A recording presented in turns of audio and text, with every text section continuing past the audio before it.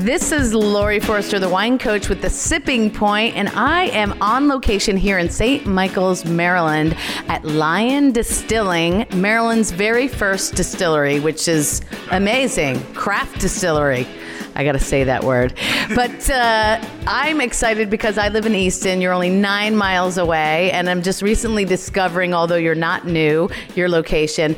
And I'm here with Ben Lyon, the namesake of the products here. He is in partnership with Jamie Winden. They started the distillery a few years ago here in St. Michael's.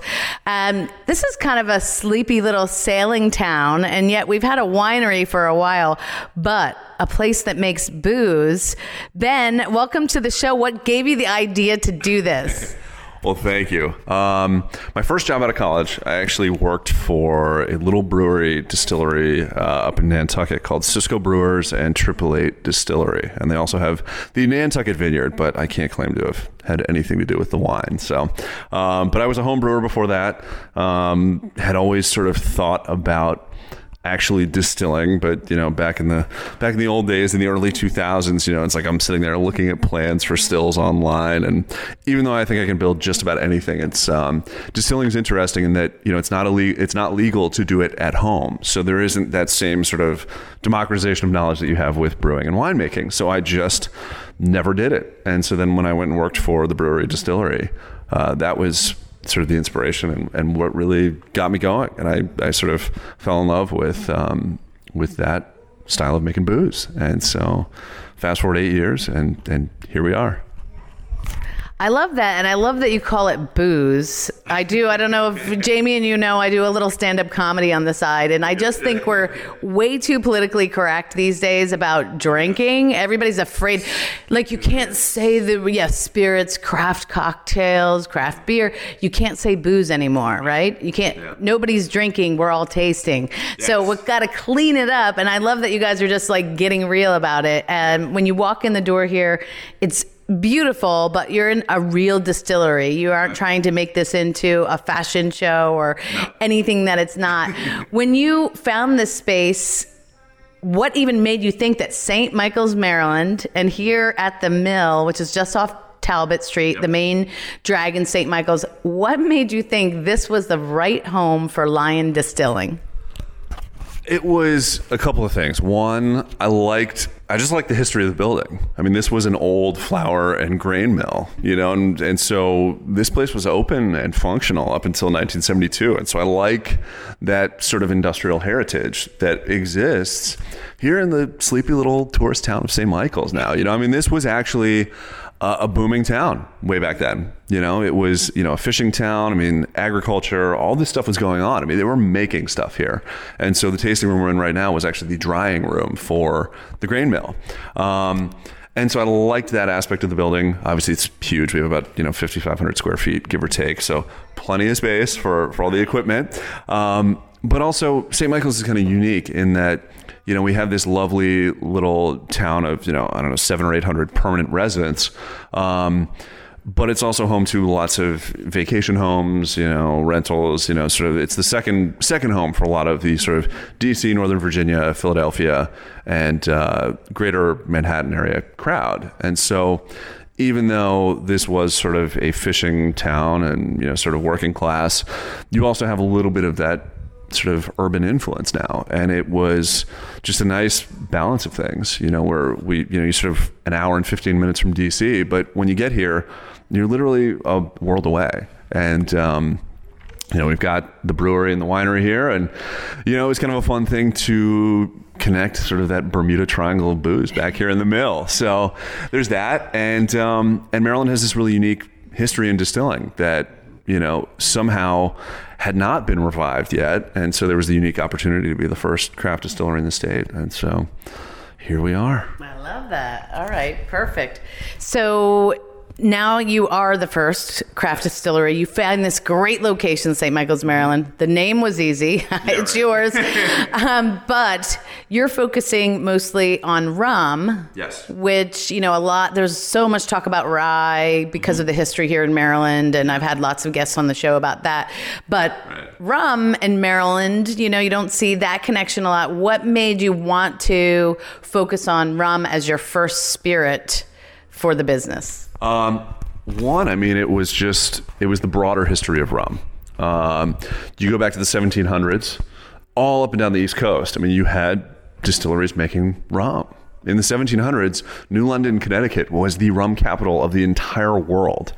And so in the colonial days, people were not drinking whiskey. They were not drinking cognacs they were drinking a little bit of brandy, but in general, it was rum. And the reason was they weren't wasting those cereal grains on making booze. They were using them for food because farming was much less efficient back then. And so part of this was sort of the historical trajectory of distilling in Maryland. First you had rum. Then later, as you get to the late 1700s, early to mid 1800s, started to make corn whiskey. And then the tobacco industry became really large in Maryland. And so to replenish the nitrogen levels in the soil, they started growing lots of rye. And so right around 1900 was kind of that peak of Maryland rye. And it was, a style that was, very unique to Maryland, and that it was a low rye content whiskey. But the rum was the first thing made in any quantity in the state. And so in following that, obviously the focus is rum, and I'm doing a corn whiskey as well as a rye, but yeah, it was rum first. Both because of the historical significance of it, but also because I love rum. So that's that. You have to at least fund your own drinking. So I like the way you're thinking here with this. At least you're saving money, right? Okay, so we always do the sips of the week on the Sipping Point. We profile a couple of products that folks can go out and find and drink. So actually we have 3 here that I'm tasting and that you serve. So let's take each one by one and tell folks a little bit more about each product. First, you have more of your classic white rum. Exactly. So tell me about your take on classic white rum. Okay, so rum traditionally was made from 100% molasses. Literally, you're mixing molasses and water and fermenting that into sort of this molassesy beer. And getting kind of a really funky molassesy, sort of deep, dark sugar kind of note. And so with this rum, obviously you want to take that historical legacy of that traditional molasses-based rum, that Caribbean style, and I wanted to sort of bring it into the new age. And so in addition to using molasses, we use a really rough grade of organic. It's basically a lot like your sort of unfiltered blackstrap. I use half cane sugar, and I get this cane sugar from Florida Crystals. It's basically evaporated cane juice. So you get a really crisp, clean, grassy, authentic cane note, little hint of sweetness that comes from that sugar. And it balances, I think, very nicely with the richness and depth that you get from the molasses in that fermentation. So that was kind of the idea with the white. Just make something a little more complex, that has a little more character, than sort of your typical white rums, and then distill it really carefully. So it's something that you can use in lots of different cocktails, but showcases just where you can go with your base rum. We're going to take a quick break, and we'll be back with Ben Lyon of Lyon Distilling. This is Lori Forrester, the wine coach, and we're back with the Sipping Point. Lyon Distilling, we're here with Ben Lyon, and so people are very comfortable and know about the classic. Now, lots of us love dark rum too. Yes. So you obviously knew that had to be in the lineup. Exactly. But you have your own take and a way of pulling that off. How would you distinguish your dark rum from maybe some others, big brands on the market? So I think, particularly for sailors like myself, you think of dark rum and you're looking at Gosling's or Myers. And Gosling's is a great example. They actually copyrighted dark and apostrophe Stormy. So the dark and Stormy, is owned in part by Gosling's, as ridiculous as that might sound. But so you take Gosling's and you look at the color. It has this sort of deep, dark, sort of almost ruby red to it. And that comes from the addition of sherry. And sherry is added to lots of rums. This is one of the sort of trio of, the rum making cheaters kind of playbook. And that was because rum was also aged often in sherry barrels, if you go back in history. Of course, now, not much sherry production, so the barrels are harder to come by, so they will literally just dump sherry into the tank.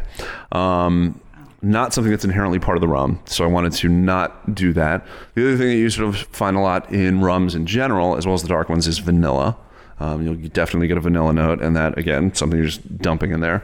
And then caramel.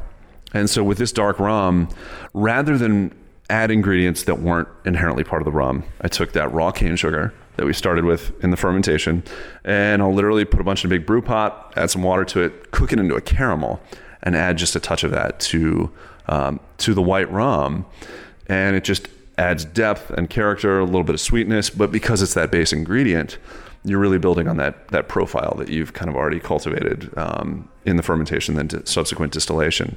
And so I think it just melds together really nicely and gives you that nice dark color, gives you a lot of character and depth, and also just really turns it into an incredibly versatile rum that you can do pretty much anything with. Well, we talked a little bit about my fascination with the reality show Moonshiners, which I guess you're telling me is not real, but I just love Jim Tom. He's going to be my second husband. Those gums are exquisite. No, but so your third product, obviously rum is the mainstay here, but the third product we tried is a corn whiskey. Yep. But you're saying a more elegant, maybe moonshine, if you want to think of it in that way. So what inspired you, other than, I guess moonshine is still kind of like a craze thing that's going on. It seems really hot. I was just down in Nashville at the Wine and Food Festival, and American Born was the big moonshine sponsor there, and they're all over the place. So tell me what inspired this and kind of your thoughts on the whole moonshine craze. Yeah. Well, to start with the whiskey, I mean, the idea was to create kind of a historically authentic corn whiskey. I really like kind of getting away from this whole, moonshine nonsense. I like the exercise of drinking a spirit, particularly a whiskey, before it's been put in the barrel. I think it's a very interesting thing to observe and enjoy those raw grain notes before you've picked up that just oaky vanilla that you always get from, sitting in a charred barrel. And I think there are some really cool flavors there that we don't often get exposed to. And so I like that raw corn note. I really like those raw barley notes. And then to sort of push this over the top and differentiate it from a lot of the raw whiskeys that are out there, I put in 2% rye, actually. And so you can't really discern it as a rye, but when you drink the whiskey, there's a certain depth there. There's a certain complexity that you don't get with just a standard sort of quote unquote moonshine, style corn whiskey. That's just, sweet corn, basic, not a lot going on there. And so to make this, to sort of finish this off, I will put it into new charred oak barrels literally overnight. So it just picks up that light little hint of oak, and just adds just a little hint of complexity and character, and sort of gives you a little bit of a familiarity while being a lot different than any of the moonshines that you can buy out there. But two, just to add something more without overwhelming it. I mean, you think of bourbon, and I think the best way to look at that is, if you take a new charred oak barrel, before you put anything in it and you smell it, it smells like bourbon. And that to me is the most telling thing about that profile. You're not really getting those grains, you're getting barrel. Right. And I think there's a lot to be said for highlighting what's going on with those grains. So that's what I do. I feel that same way about wine. Yeah. About overly oaked wine, and just masks all the flavor of the grapes. I don't want to drink oak water. Yeah. Now, how would you consume the corn whiskey? Would you just drink it straight? Would you put it on ice? Do you mix it into cocktails? All the above? Well, that kind of brings us to sort of the funny thing about moonshine now. With the whole moonshiner show, everybody's drinking it. All these midnight moon, all kinds of crazy stuff. Moonshine's hard, or this sort of raw whiskey, this raw spirit is tough in a cocktail. There's not a lot that it goes really well with. I would say this, just drink it by itself. I think, to my palate, this was something that I made to be enjoyed on its own. It's not heavy like, a bourbon or a scotch or anything like that. So you're getting similar notes, but it's not something that you would sort of shy away from on a hot summer day. And the other thing was that even though I proofed this at 100, I think you can drink this side by side with lots of the other, God, I hate the term moonshine, but, drinking next to these moonshines that were distilled to be harsh on purpose. Like there's some badge of honor that comes with drinking this White Lightning raw corn whiskey, like that's somehow cool or interesting or in any way. And I think, the whole moonshine thing is just really 5 years ago. And I think, it's time for everybody to move on, get over this stage nature of this faux reality that Discovery Channel is, putting out there, as amusing as it might be. And we can really celebrate, kind of this cool historical thing that is this, this raw whiskey. You go back to the 1700s, 1800s, you weren't buying perfectly aged whiskey. They would make it. Barrels were there for storage, not for creating profile. As it turns out, it's a wonderful thing to leave it in the barrel, but you'd go and buy, corn whiskey that had just been made, and it was a white whiskey. That was it. And so that's what's going on here. But no moonshine for me. We're going to take a quick break, and we'll be back with Ben Lyon of Lyon Distilling. This is Lori Forrester, the wine coach, and we're back with The Sipping Point. We're here with Ben Lyon, Lyon, not Lion. And if folks are getting inspired, as I'm sure they are listening to the interview, and they want to come see you here in St. Michael's, they probably already come to St. Michael's. Tell us a little bit about how folks can come experience the distillery, what they can do here, and when they can do it. By the way, you're lyondistilling.com, or you have a great Facebook page, Lyon Distilling. Yep. So how do people come out and experience what you have to offer?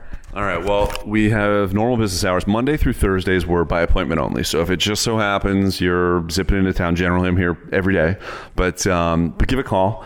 And if we're around, I can potentially, bring you in here. At least we can do a tasting. You can purchase bottles. If you're lucky, maybe I'll squeeze in a tour, depending on how chaotic it is in the back. But then Friday through Sunday, we have normal business hours, 12 to 6. On the weekends, Saturdays and Sundays, we're doing tours. Generally on Saturday, it's 1, 3, and 5 are the tour hours. Sundays at 2.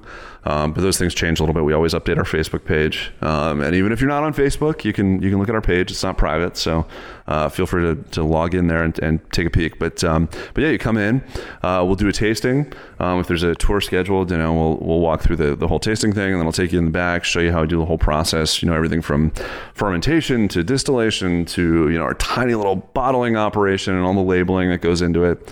And I've been known to, I've even been known to sign some of my labels in front of everybody. So I'm still doing it. Don't have carpal tunnel yet. So, but basically the idea here is that we're the only place in Maryland where you can see this whole process unfold. And so you can come down, check us out, and show you how it works. So I'm going to put you on the spot for a second with a question, but it's not that hard. So if there are inspiring distillers out there, people who are inspired by your story and want to do their own possible future distillery of a different kind of spirit in a different part of Maryland, what advice would you have for them? That's the first question. And do you take interns, or do you look for volunteers for help during the year? I mean, I know with wineries, harvest, bottling, they're always looking for a ton of people. Yeah. So how can people, what's your advice for somebody who's just has an idea? Yeah, I would say, number one, be authentic. Figure out what it is you like. What is it that when you wake up in the morning, you're going to be psyched to get in the distillery and make it and do that thing, and something that you're interested in pushing. I'm making rum, and rum in terms of what all the small distilleries in the country are making is not all that popular, but it's something that I really loved. And, it's different than just going out and being like, all right, I'm going to studiously, produce a textbook perfect bourbon. Like, great. Everybody's doing that. Not that I don't love a good bourbon, but you're not really doing anything that's out of the ordinary. And I just get so bored with the number of distilleries out there that are opening up. And the number one way to make good money is, if you want to sell something, just crank out a vodka. Really, really easy. Just produce a grain neutral spirit, charcoal filter the hell out of it, and you're in business, kids. And it's boring. I get to flavor it like cotton candy. Well, you could do that too. I mean, I saw a glazed donut flavor vodka the other day.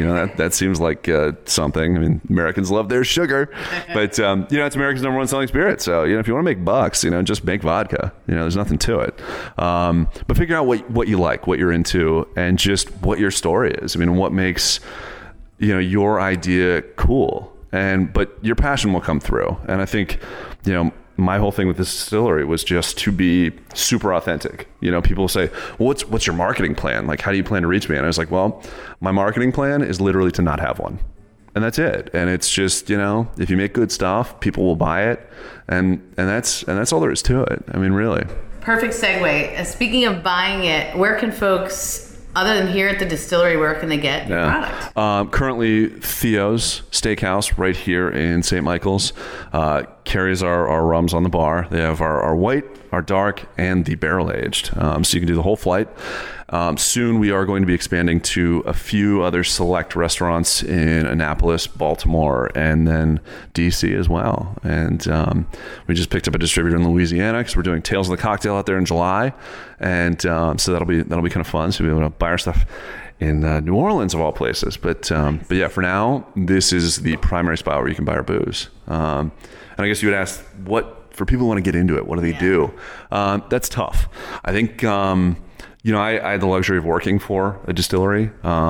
These days, there's an endless supply of free labor. I mean, you wouldn't believe the number of people who are like, "I'll come do whatever you want. I will just slave in the trenches for $0." And it's awesome. And it's cool that people are so into it. And I think just doing that, but also research. The internet is your friend, and you can figure out so much just by reading what's going on out there. I mean, distilling is not a mystery anymore.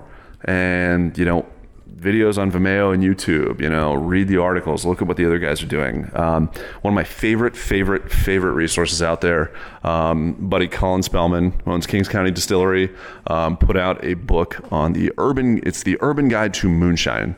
And it's a phenomenal book, goes to the history of whiskey and distilling and just a really great in-depth look. Corsair Distillery put out a fantastic book on the variety of really, really just unbelievably innovative whiskeys and spirits that they're producing out there in Kentucky and Tennessee. Those guys are total artisans, really pushing the art. And there's a lot of information out there. And if you can, then also go, get an internship. Try and work at a distillery if you can. But you can really do a lot of the work on your own before you even get in there. So that's my thought.